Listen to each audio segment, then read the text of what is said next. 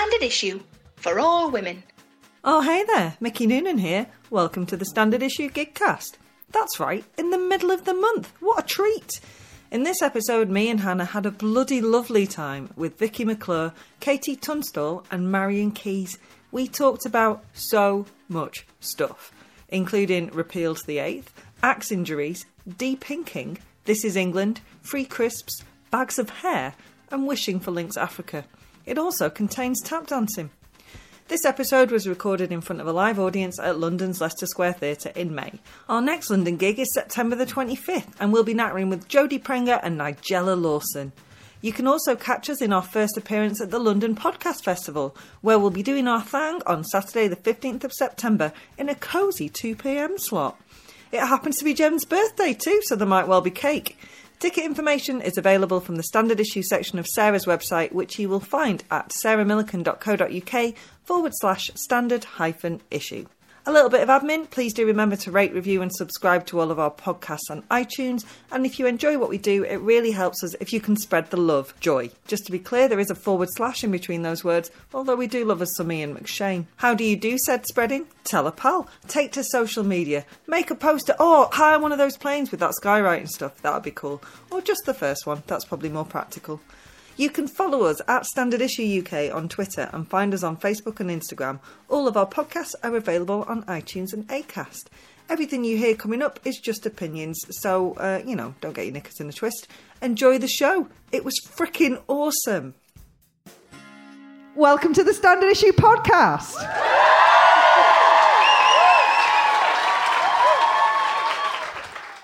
Hannah, do you want to do some intros? Yeah, well, as per usual, we usually introduce ourselves with our names, what we do, and a random fact about ourselves.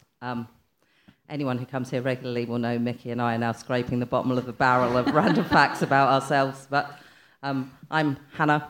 I am one of the Standard Issue team. I have a graze on my hand, which I did with an axe. Which, given the accidents you could have with an axe, I actually think I got off quite lightly. Mate, given the accidents you can have with a cupboard, yeah, got off pretty lightly. To be fair, the accidents I have taken off a pair of trousers. Katie? Hi, I'm Katie Tunstall, and I somehow managed to make a living making music, which seems incredible. Hello. And a random fact about yourself? A random fact about myself is I really like skiing.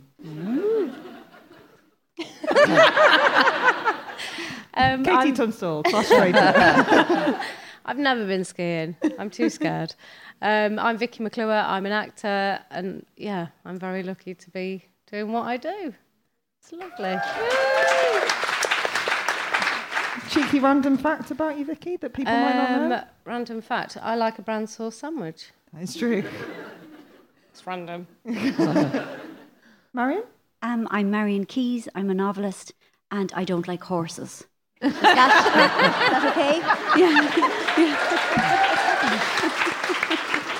We've not got any in tonight. Oh, good. I'm Mickey Noonan. I am part of the Standard Issue podcast team. And the other weekend, my boyfriend came up to stay. I know, right? And we were sat on the sofa having a glass of wine. And I looked down, and he was just casually holding hands with the cat. Then there was this massive bang as my ovaries exploded. Well, normally we would open with a question for everybody, but actually I'm going to open with a question just for one person, although everybody is more than welcome to chip in. Because who would have thought when we booked Marion Keyes to be at this event, I would be able to find myself saying, Marion, tell me what you think about the 8th Amendment being repealed. Yeah. Thank you so much. Oh my God. Thank you. I feel like I've done it personally. Thank you so much. Yes, it was me. I am overjoyed, and I'm incredibly touched that it matters to you and that you know about it and that you care. Really, it's been the most momentous thing that has ever happened to me, either politically or personally. And what has been so wonderful about it was that it wasn't led by any political party or, any kind of vested interest. It was just ordinary women. It was a grassroots feminist movement that just, gathered energy and told their stories and got people on board. And, you know, the entire campaign was crowdfunded.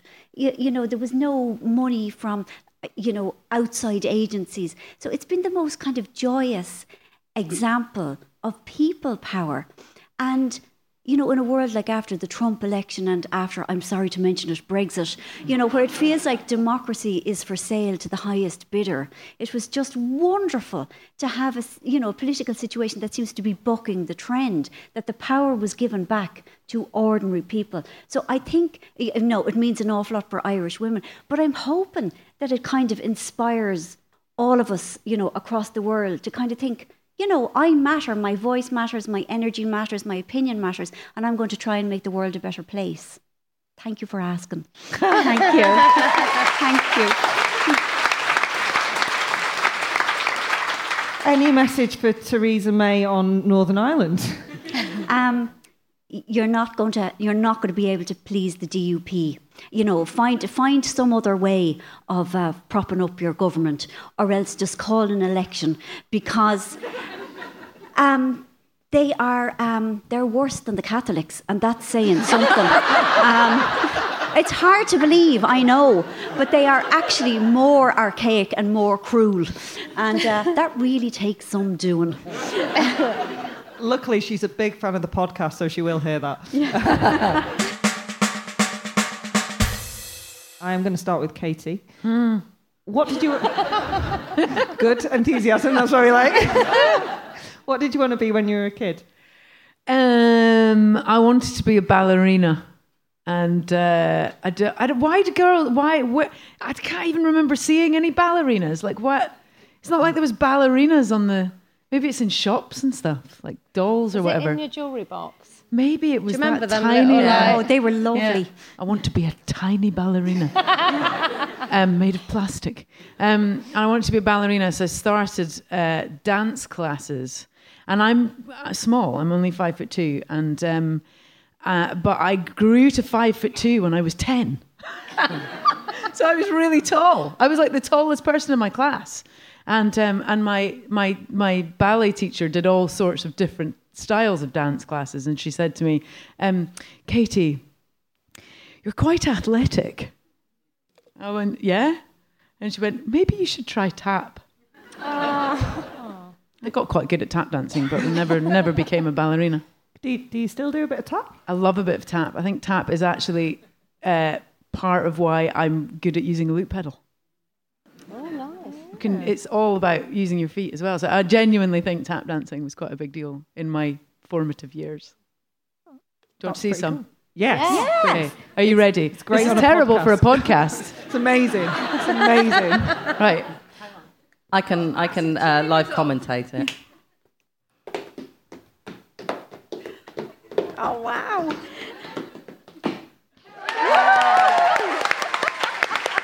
I just have to apologise because I can't do the arms. I can only do the legs. For the listeners at home, buy a fucking ticket. Yeah. It's a strong start, I feel. Vicky, what about you? What did you want to be as a kid? I wanted to be an actor, I did. But I was a dancer for a long time. And I did tap dance, and I'm not going to do it. Yeah, I was dancing from the age of 3. Like, literally my 3rd birthday was the first day I went to dance class.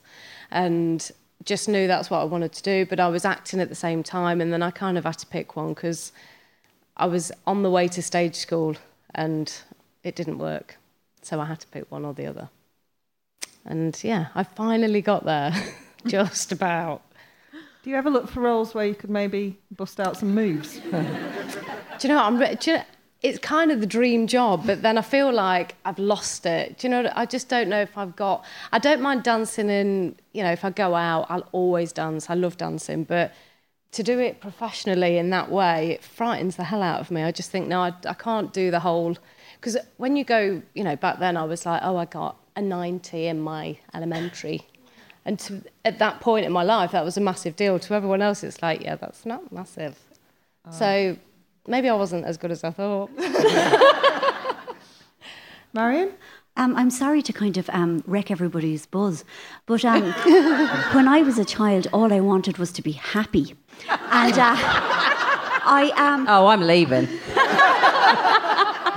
And I had no idea that there could be any sort of future for me. And like the sappy girls in my class all wanted to be air hostesses. And I couldn't imagine anything fabulous like that ever happening to me. And I used to look at my future and it was just like grey mist, like stretching out forever. And there would be no happiness for me at any stage. This is true. And funny enough, I did do ballet, but I also did Irish dancing. But I did a bit of Irish dancing. Go on, come on. No, I'm joking. No. But unlike used to, I didn't think I'd have a career in Irish dancing or any sort of dancing. No, I didn't expect anything. I'm sorry. Do you know? But look at you, asked an honest question, I'm giving you an honest answer. My grandma told me once that I'd be really good at Irish dancing because my legs were the same width the whole way up. And it turns out I wasn't. Oh. Hannah, what did you want to do when you were little? Well, mostly I wanted to be a journalist, and yeah, I did. Although I did have a brief period in which I wanted to work on the cheese counter at the International, which was an inappropriately named supermarket in Newport Pagnell where I grew up, because cheese is great, obviously.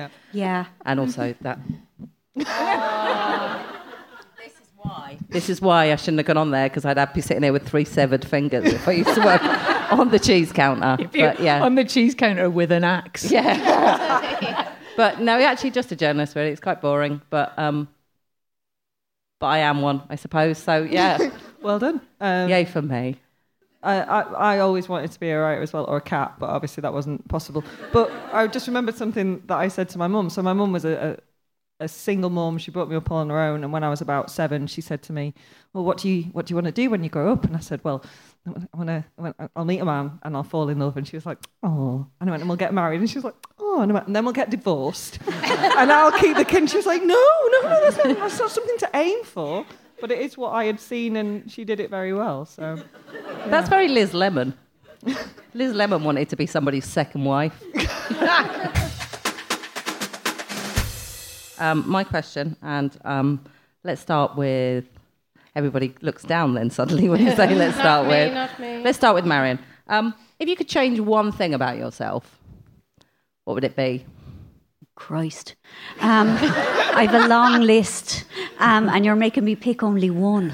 And maybe the neurotic, but that's such a huge part of me. I wouldn't be recognisable. Let me see.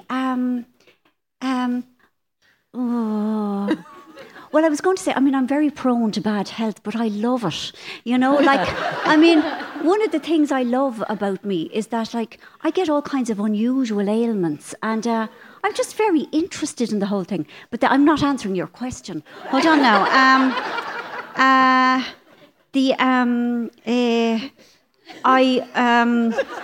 Would you like to be more decisive? Yes.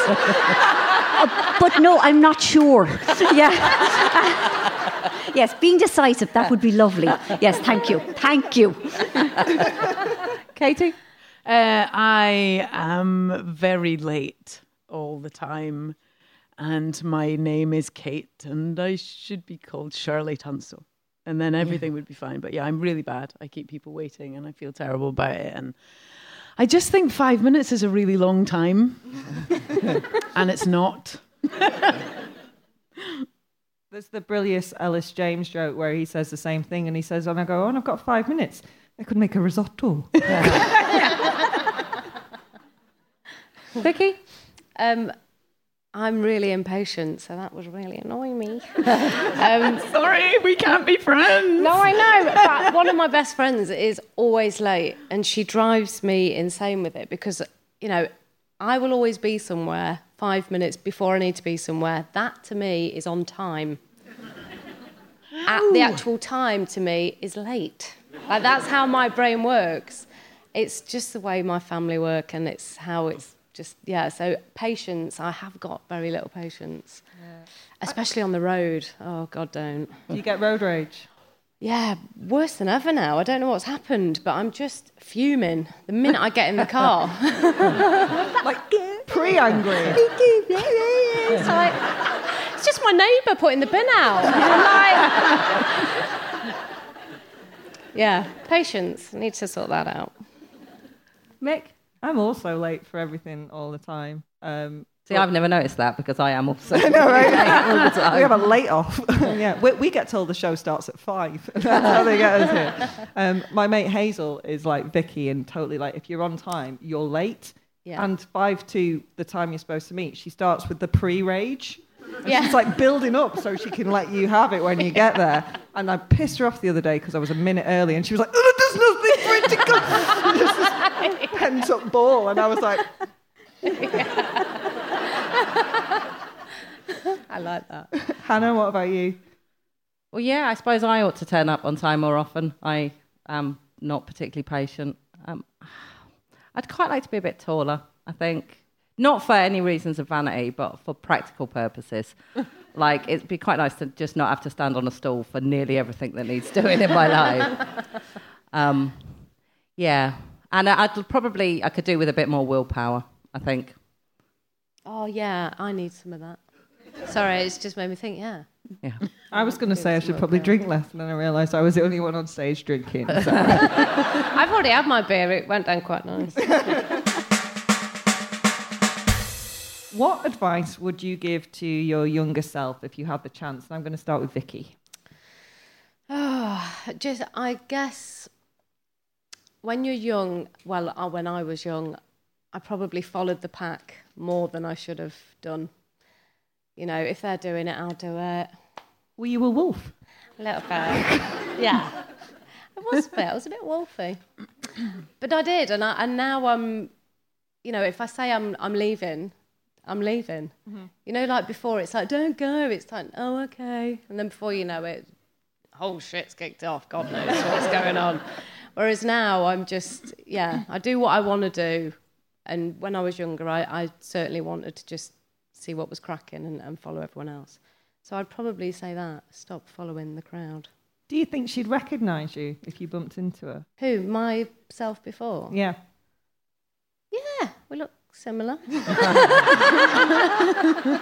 Just a lot of lines. Yeah, I'm not that different. Like all my mates, my sort of really close mates, and my mates from school, and we was all together at the weekend, and nothing's changed. You know what I mean? It's just the same shit, different year.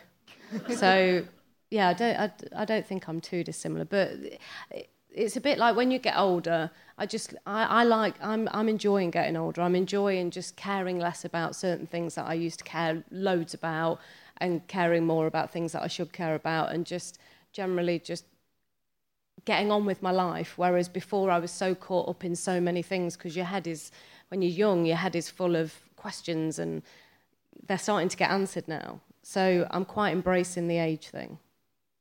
So yeah. That's cool. Marion? I'd say to my younger self, you think you're an oddball. But younger self, you are an oddball. And the thing is, younger self, make your peace with it, because you're going to try and pretend to be normal and you're not going to fool anyone. And the thing is, your time will come. It will be weirdos like all the go, and you will be accepted for being peculiar, and people won't mind, and you'll be able to kind of have a little snigger at them bitches from school and in their dullard lives. And also, the hair will be sorted out. It won't be as frizzy. You'll be grand. So yeah, I have a message of hope for my younger self. Katie? I would have a chat with my younger self to say, you really, really don't need to worry about everyone liking you.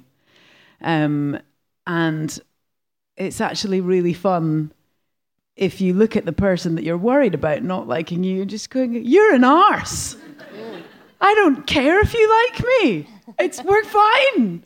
And that would be very liberating for me as a young kid, not thinking that you've got to be friends with everybody. And Twitter's great, isn't it? Yeah. And do you think she'd recognise you?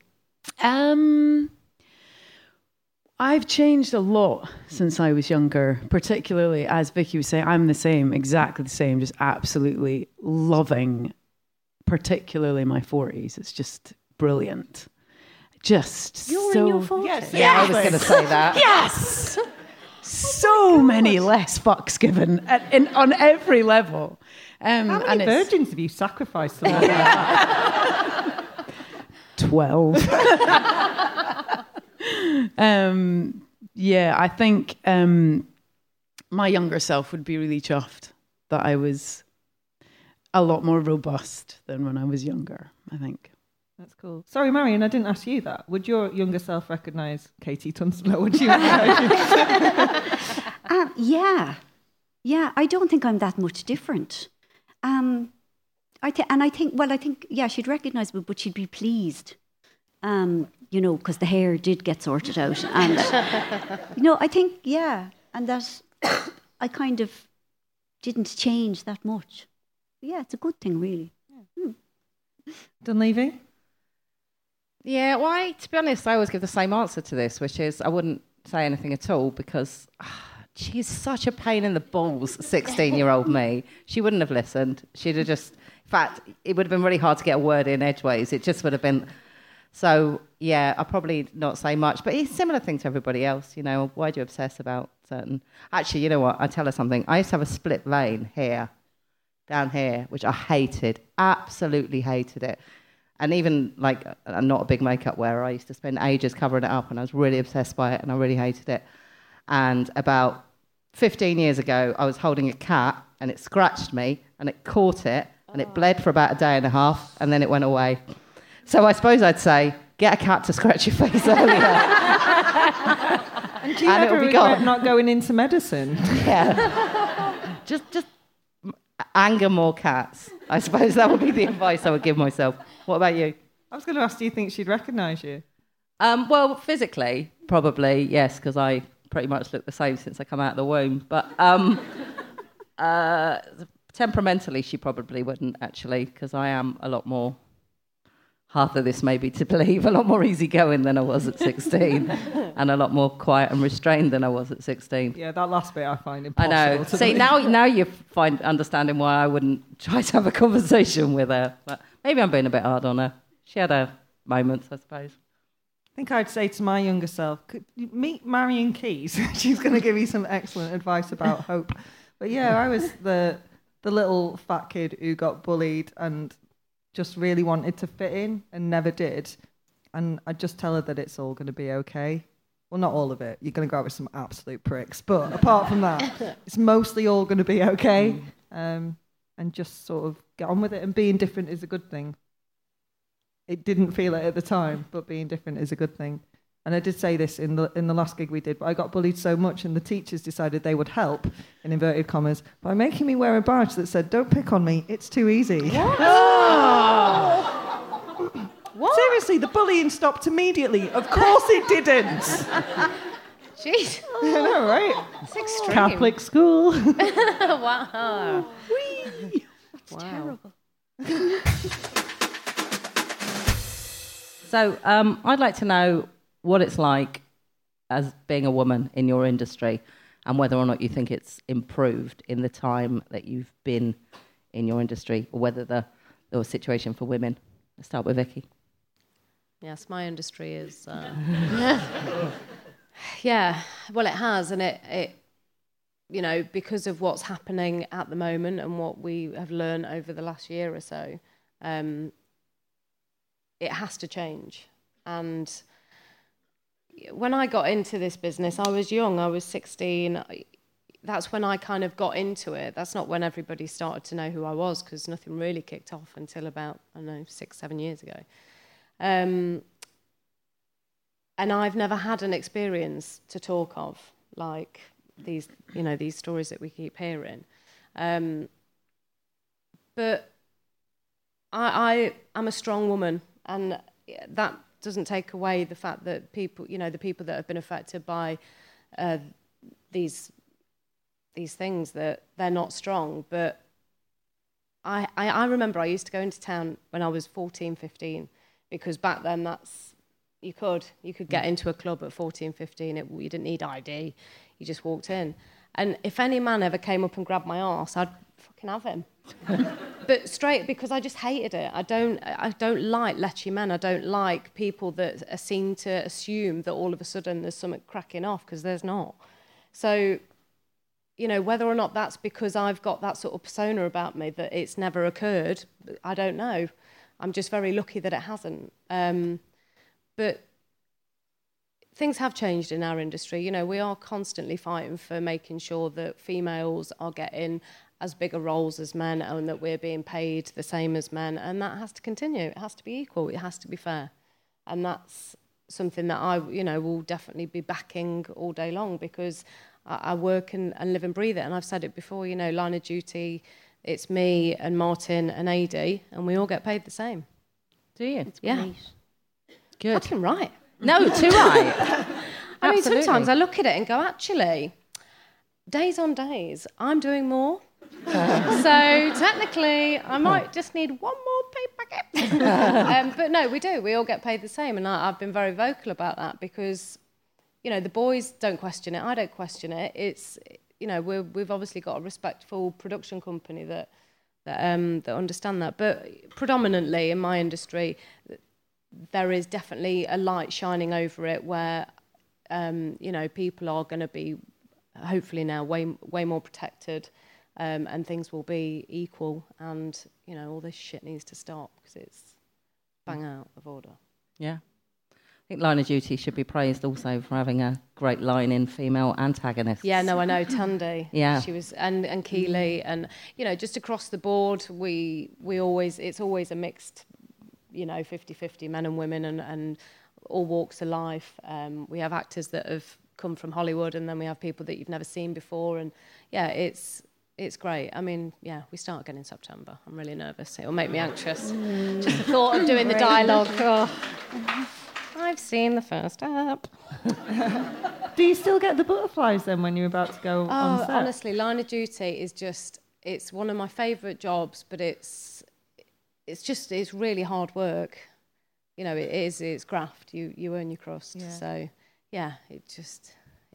It's kind of a double acting job for you, because you're playing someone who's playing someone else a lot of the time as well. Yeah, and this is where I'm most nervous, when I'm just being me, because it's like you can hide. I like hiding behind a character, and I like playing Kate and Lol, and, you know, all the characters that I get to play. So yeah, I get to hide all the time. It's lovely. Would you like us to bring in a truck that you could hang If you with a machine gun. Did all Okay, that can we bring it in, Jen? Don't give it to Hannah. Yeah. Marion, what's it like being a woman author nowadays, or female author nowadays? Yeah, well, publishing the book world is notoriously sexist, you know, because men will read books written by men, and women will read books written by men and women. Most reviews are written by men, and it's male books that are mostly reviewed. And like, I write books for women and about women, and a title, Chick Lit, was slapped on me. And I just think, I mean, there were men doing similar things, you know, writing books about ordinary men, but they were never called Dick Lit, you know, and you know, they were just called literature or novels or books, you know, like, whereas I was kind of given this fluffy, pink, sparkly category. It's like, oh yeah, them crappy chicklets, yeah, you know, they're not really real books, they're just kind of colouring in books, you know, like, there is very much, but like, things have changed in that, like, the Women's Prize for Fiction, I think that had a huge impact on kind of how women writers are respected, you know, because in recent years a lot of female writers win the Man Booker Prize, and they didn't for decades. But, like, you know, it's part of a systemic imbalance. You know, and, like, personally, I don't complain about my lot, because I am far more concerned with women in, who experience violence in the home. I'm very much concerned about, the very low rape conviction rate. But our entire society is systemically sexist, and I think it affects everything that is done by all women. Great. May I ask you about covers? Because a few people who haven't read a Marion Keyes novel had gone, oh, she's chick-lit. And I'm like, no, she covers depression, alcoholism, like really hard subjects that women aren't usually allowed to talk about. But your covers can give an impression of chick-lit. And I heard an interview with Jojo Moyes where she was saying she didn't really have much say in a cover and it infuriated her. Yeah, I don't have any say either. In recent years, in fairness, they've made more of an effort to de-pink me. But no, because I suppose publishers are trying to sell their product, and, even though we don't like it, everything is targeted at a particular marketplace. So they think if they fling a load of pink and shoes and fluff on a cover, that it will signal, all the lols, men's shoes, nice things. There is that book you wrote called All the Lols. Yes. So, no, but I've no say, really, in the covers. But is that across the board in publishing? It is, really. Yeah, right, it is. Yeah, it is. And, I mean, you can see it, like, in how covers are done in different countries. It's all about marketing. It's all about, targeting an audience.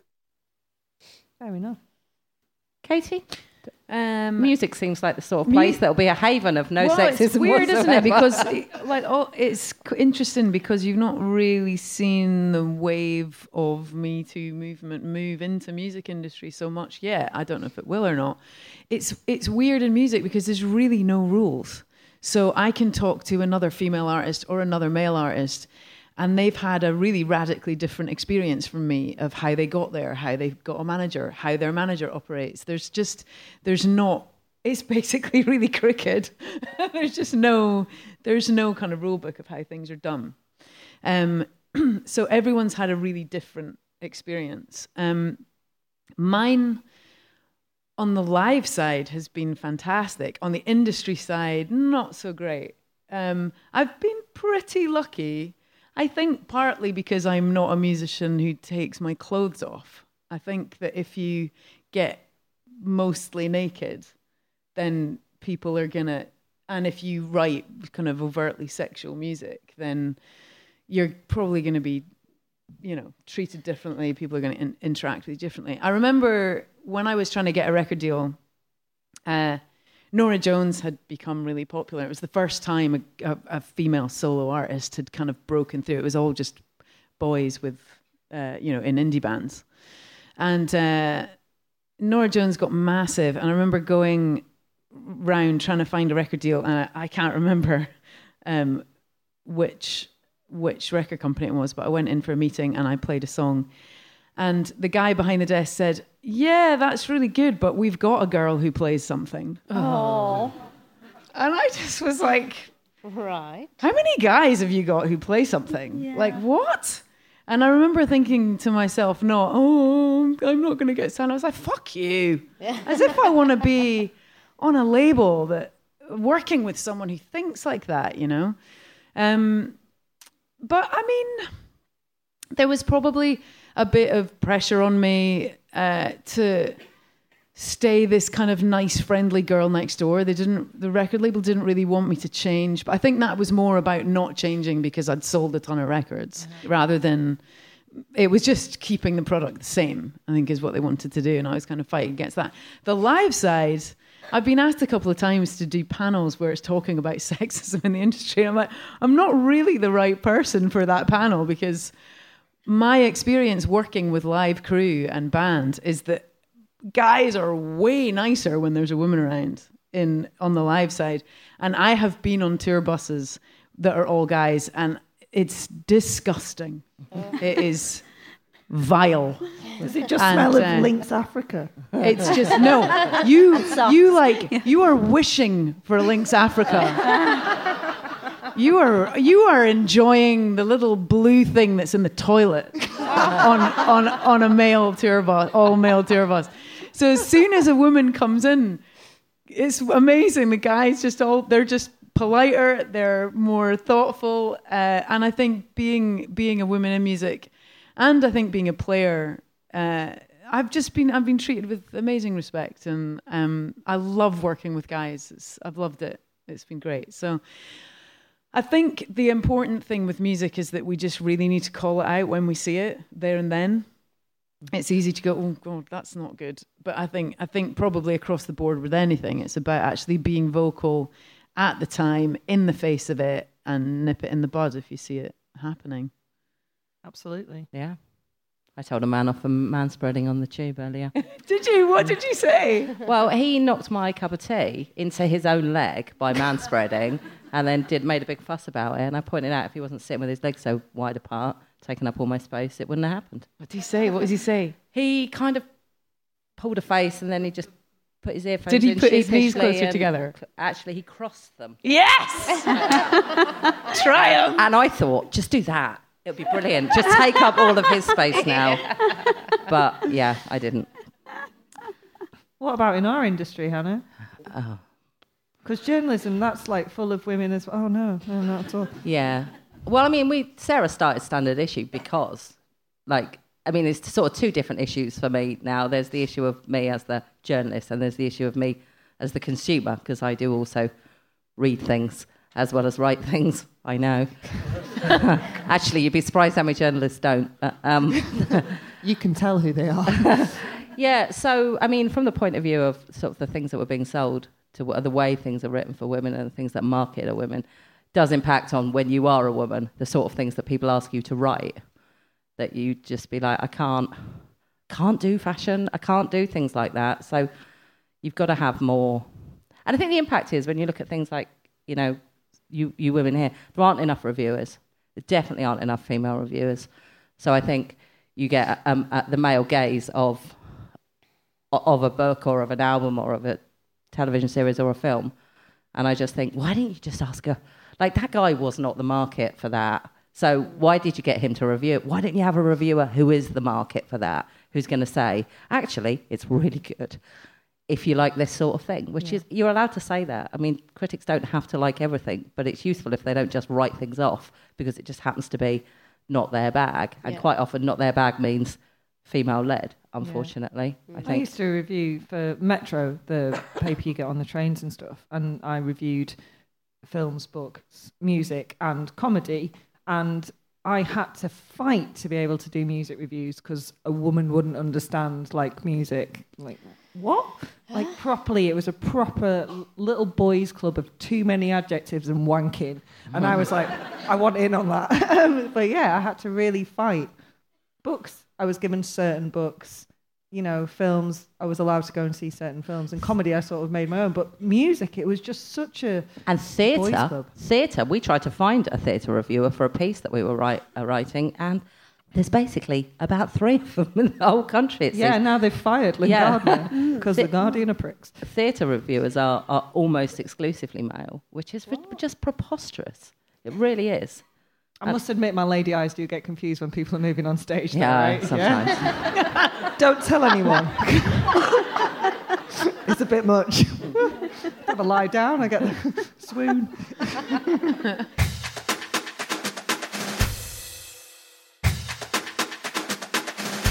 Okay, let's talk about something brighter. Yeah. So I'm going to start with Marion. What is the best thing in your career so far? Oh, my God. The best, it's all been lovely, really. The best thing is, I suppose, that I've been allowed to keep doing it for so long. I can't believe I've still managed to get away with it, and thank you all very much. And, most people kind of get 5 years, and good luck to you, and good girl, and off you go now, and get another job. The fact that I have been allowed to do it for 23 years is just beggars belief. I'm immensely grateful. Is that enough? Is that... that people still read them and stuff. It's just fabulous. That would really be the nicest bit. So your career is the best bit about your career? The longness of it, the fact that I'm allowed to still do it. I thought I might get 2 books maybe out of it. hold on now, I must have met somebody famous. I'm thinking now, come on, I must have. The odd time I get sent things, Aldi have me on their mailing list now. And last Friday week, I got sent 3 tubs of, like, they look like the Marks and Spencer's tubs of little, like, biscuity snack things, but they're miles cheaper. Like, they're about a third of the price. So, yeah, things like that are lovely. The free things are lovely. The free Aldi things in particular are lovely, because it was all chocolate. I shouldn't say that, though. Sure, I shouldn't. Oh, no, I'll tell you. Actually, I do. I genuinely mean this. Writing, you see, because I write about oddballs, because I have no other material. And I always felt disconnected, from the world and from other people. And I always felt like I was out of step with everything. And the lovely thing about writing about these peculiar people is that I have felt connection. People read them and they go, thank Christ, I thought it was only me. And I go, you're like that too? And then we're best friends forever. So like that actually is incredibly meaningful. That I kind of put my truth out there, and people responded and said, come on, we'll all be in our own little gang of oddballs united. And that's, like, genuinely, it means an awful lot. And I'm being sincere about that, although I do like the Aldi stuff as well. Vicky? Tato sent me some stuff. And, let's plug Tato again, because I've run out. Yeah, that was great. Free Tato. Free Tato. They're better than Walkers. I know we shouldn't be saying brands, but I'm just saying. I think this is England for me. I know it's, not coming back. If it is, then, it's not yet. So, but it was what put me here, and it's just the joy playing Lol, as much as there is very little joy in her life. It was, I don't know, there's nothing that will ever compare to that gang of people. We're all still very close, and, you could put us all together tomorrow and nothing will have changed. And so that was the reason I've got my career. That's the reason I've got jobs in other shows. And so I guess that's, a big part of the best part of my career. But ultimately, I'm just like, I worked in an office for 8 years. I'm getting to, like, live the dream. I get to go to work, and my work is to act. I remember being, like, so close to getting a job in Emmerdale, and I have, like, the utmost respect for soap actors, because, they have to shoot a birth and a murder and, an explosion all in one day, and that must be really stressful. But, it's solid work. But I remember thinking, I don't want the job, but I want to be able to just act, and that be my job. And it's not far from home, and, logistically it all seemed to work. And I didn't get the job, and, obviously it was good in hindsight, but ultimately, that's all I want to do. I just want to act. So that's the best part about it. Fair enough. It did feel like with This Is England, it felt like a family. You guys, it certainly came across. Yeah, dysfunctional in many ways, but yeah, it felt like my family.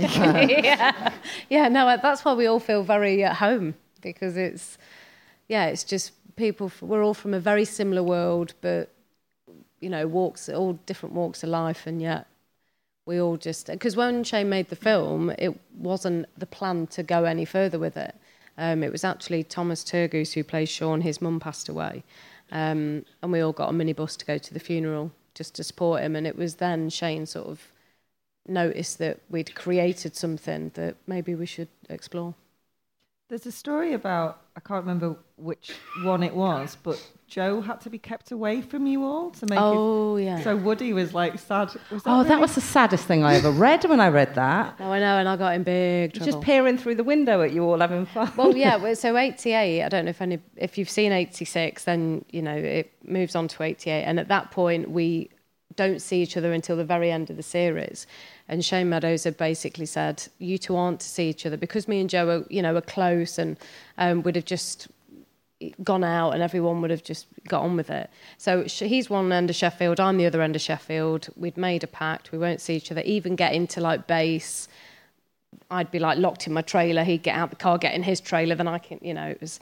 But then one night I bumped into him, and I was like, oh.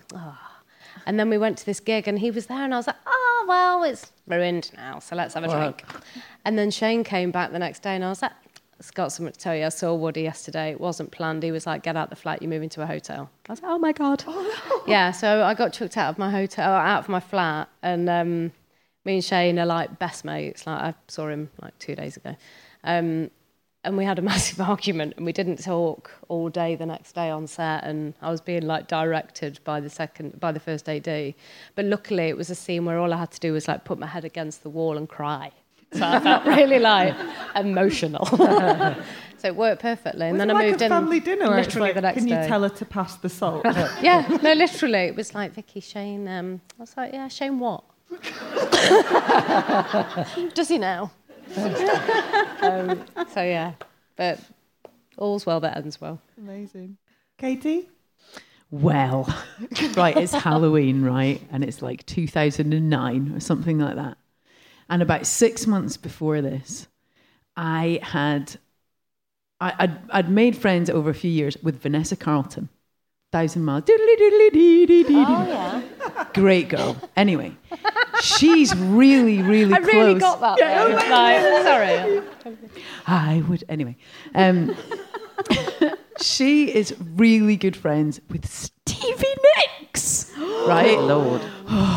Anyway, so a few months before Halloween 2009, I don't know if it was 2009, it was around that time, she was in LA, I was in LA. She said, it's my birthday, Stevie's taking me out for dinner, do you want to come?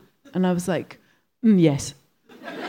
So went out for dinner, met Stevie Nicks. I mean, just too much. She's amazing. She's completely off script and totally down to earth at the same time.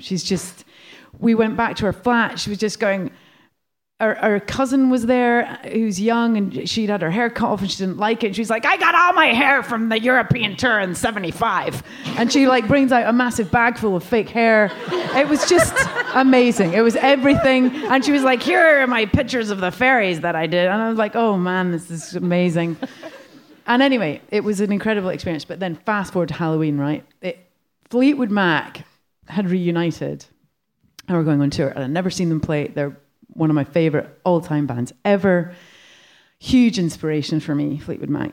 Big deal. So Vanessa says, I'll sort you out tickets in London. I was like, oh, amazing.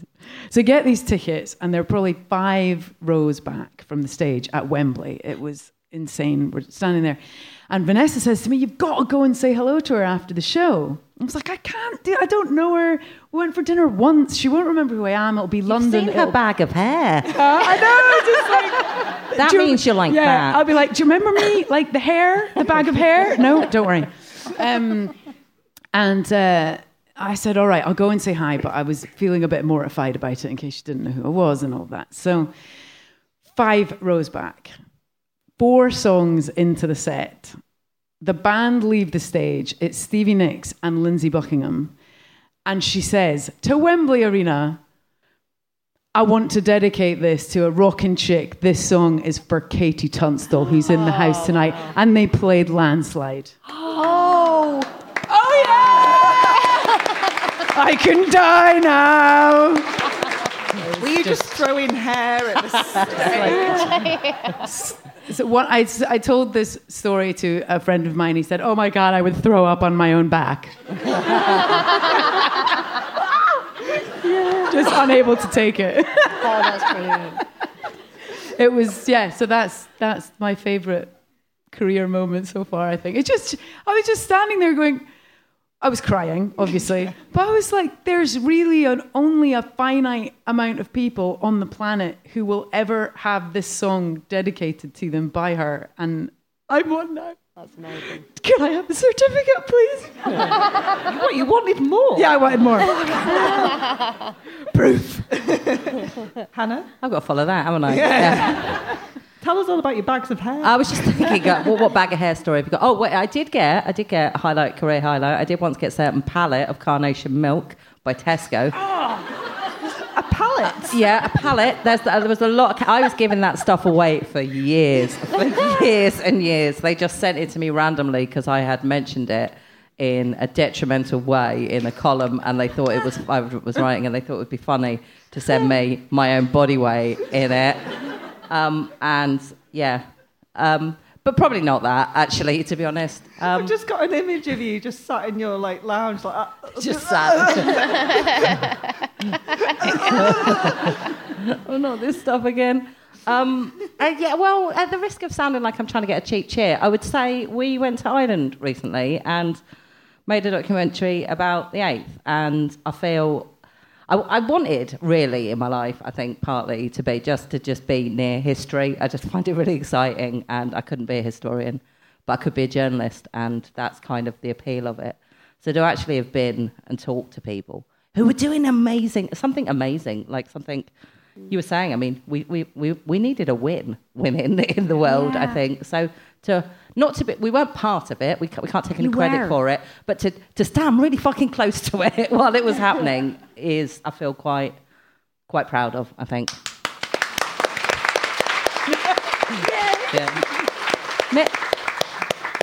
Yeah, I went with you. It was good. I liked it. I liked waltzing into Irish Parliament in my cut-off shorts because I didn't realise you were going there. That was fun. Standard Issue is my career highlight. I've been a journalist for 20-odd years and written about comedy and the arts and the fluffy stuff. And actually, I feel like... And also, I used to be a Maxim's sexpert. 4 positions, everything else is a variation on a theme. But yeah, it was just nice to be making a difference and speaking to women and championing their voices instead of teaching men how to jerk off on trains.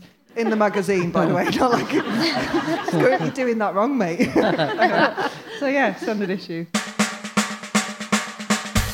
Okay, how about we ask, if you could go for a pint with any woman on Earth, who would it be? Katie's face. Just trying to think. It used to be Stevie Nicks. It's all right now. All right. Okay, let's start with Marion then. God, this is actually incredibly awkward. I'll tell you why. I had a massive crush on Aung San Suu Kyi, who was the arrested, imprisoned leader of Burma, and I for years used to say that she was the person that I'd love to have for dinner and everything, because I felt, God love her, and the house arrest and everything, and her fighting for democracy, and isn't it awful? And I did actually meet her in Dublin after she was finally freed and after Burma got democracy, and it was really lovely to meet her, and I wrote about it and everything, and then it all turned horrible, and it sort of made me feel like, my God, be careful who you make your heroes. We've all got feet of clay. So I'm sort of afraid to say anyone in case they turn out to be, an ethnic cleanser.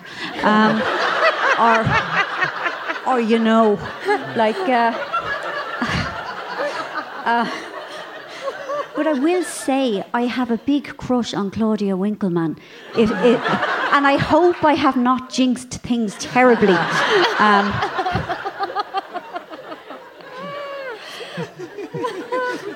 We met her. She did one of our shows. I don't think she's into ethnic cleansing. Okay. She certainly didn't bring it up when we asked the question. Oh, great. Vicky? I can't follow that. Well, if I could go with anyone, then I'm going to go with somebody that's not here anymore. Well, that's safe, because then they can't do anything. Yeah, exactly. Yeah. So then it's it's just a pipe dream. But I was obsessed with the Carpenters when I was younger, and Karen Carpenter. And it was because I'd watched the film and I was so distressed by it, because obviously, her passing away and just... But her lyrics, I can't... from such a young age, I was so obsessed and had so much, I'd buy all their CDs, and I just loved her. And I still do. So I'd love to go for a pint with her and tell her it's all going to be all right. Could you buy us some dinner? Yeah, and definitely, burger. Yeah, but I did. I loved her. Joan of Arc, be good. I mean, if we could... I don't think she was old enough to drink, was she? I know, I'd have to speak French. I'm not very good at... Whatever, but I don't know, we might not have anything in common. Sit down and she'd say, right, let's talk about Jesus. Yeah. But I would love to have met Janis Joplin. Oh, my God, think- that's a good one. And actually having a Janis. pint with Janis Joplin probably would have ended up In prison. being pretty epic. But just to... I don't know, I think that time in music was very, very singular. I don't know if that can ever happen again, really. That freedom and that madness, and all the people who were in charge of the record labels were fucking mad. Never mind the people who were signed. Have you seen the documentary about her? Yeah. Yeah. It's In it, brilliant. there's the I've seen the footage of Festival her on, Express one, but on not- stage. And Yeah. she's just being amazing. And they cut to the crowd, and Mama Cass is in the crowd, Yeah. and she's just doing that. Yeah. And she turned around to her mate, like, what the fuck is this? Yeah, And it's amazing. You think if you blow her away, then like you... Yeah. And all just right that she talk. was quite an unusual character in the midst of all of that, you know, the way that she looked, and she was basically behaving like the guys were at that time. And yeah, I think that would be an amazing pint. Or 5. Or 10. Yeah. With LSD in it. Yeah. Mick? Again, not at the risk of sounding like I'm trying to get a cheap result, but I really wanted to be in Dublin or Ireland when the results came in, because just to get some of that atmosphere. So, second best thing, what was it like? Listen, I'm really sorry about this, but I wasn't there. What the fuck? It's awful. I'll tell you, I was made for work. It was the most terrible timing. I had to come over here for work on Friday. So I wasn't there, and I tell you, it killed me. I was absolutely gutted to not be there. And, you know, I was invited to a thing in Dublin Castle and everything, and I couldn't go. And, I was at the Bath Literary Festival on Saturday, and, you know, I had agreed to it long before the date was set for the referendum. And, you know, I didn't think that I could kind of say, I'm sorry, lads, all of you who've bought tickets, I'm not coming. And also there was the fear that it would be a no. Yeah. And to be honest, I don't think I could have bared to be in Ireland for it. But like you, I would have loved to have been there. I'm really touched that you would have liked it. Come anyway. We're having a march. Yeah. Seriously, we're having a march on the 30th of September. A march on the 30th of September to, you know, and it's the final march, because we were having marches every September for the past since, I think, 2013, you know, to try and kind of raise awareness. But this is just a celebratory one. Come over, you can stay with me. I've got 2 spare bedrooms. Seriously, you're both welcome. No, truly. That does seem somewhat typical of the English, to just turn up to the party march at the end. No, but you did the work. Yeah, that's a yes. Yeah. Do. Thanks. Hannah? Oh, who would I go out for a pint with? Oh, I do traditionally say Eleanor Roosevelt, because she was amazing, but she probably wasn't a drinker, so I would go with the person I think would have a drink. Well, in fact, I know for a fact Eleanor Roosevelt wasn't a drinker, but Carrie Fisher was. I think I'd like to spend some time with Carrie Fisher, given the choice. Sometimes, yeah. But she'd certainly have come out with you. That's all we've got time for, but just going to ask our excellent guests if there's anything that you'd like to plug. So when is Lols for All out? Yeah. Marion, is there anything you'd like to plug? Oh, Christ. This is so embarrassing. Right, I have a book coming out on Thursday. As luck would have it. It's already been out in hardback. It was out in last autumn. It's out in paperback now. It's much cheaper.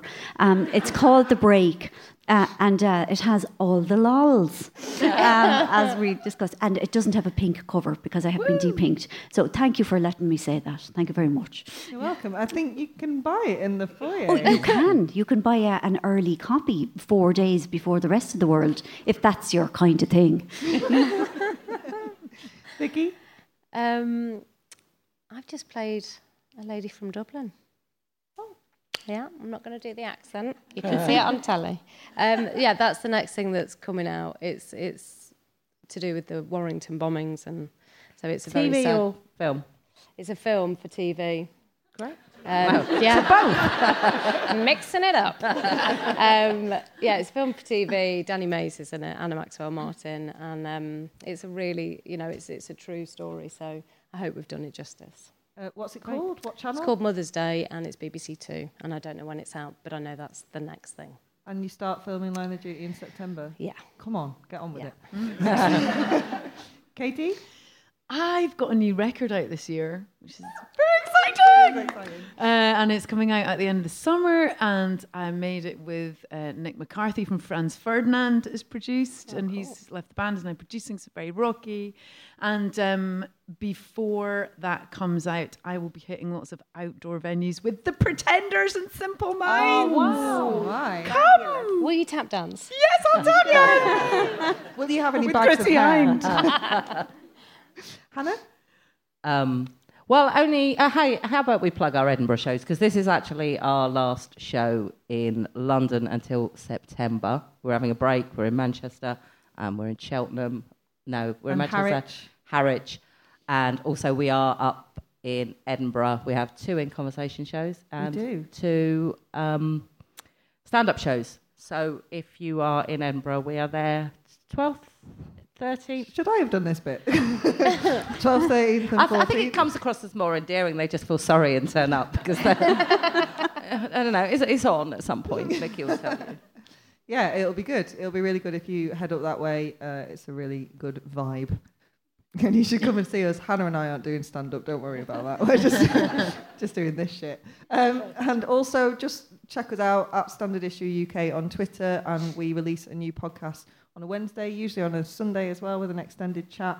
And if you're curious about repealing the 8th, which has now happened, whoop, whoop, then do give our podcast a listen, because they're pretty good, and you will do this about Irish history. Quite a lot. Yeah.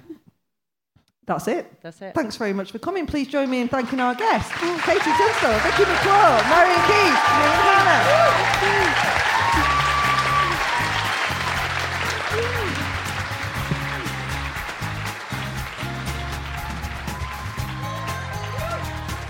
Standard Issue for all women.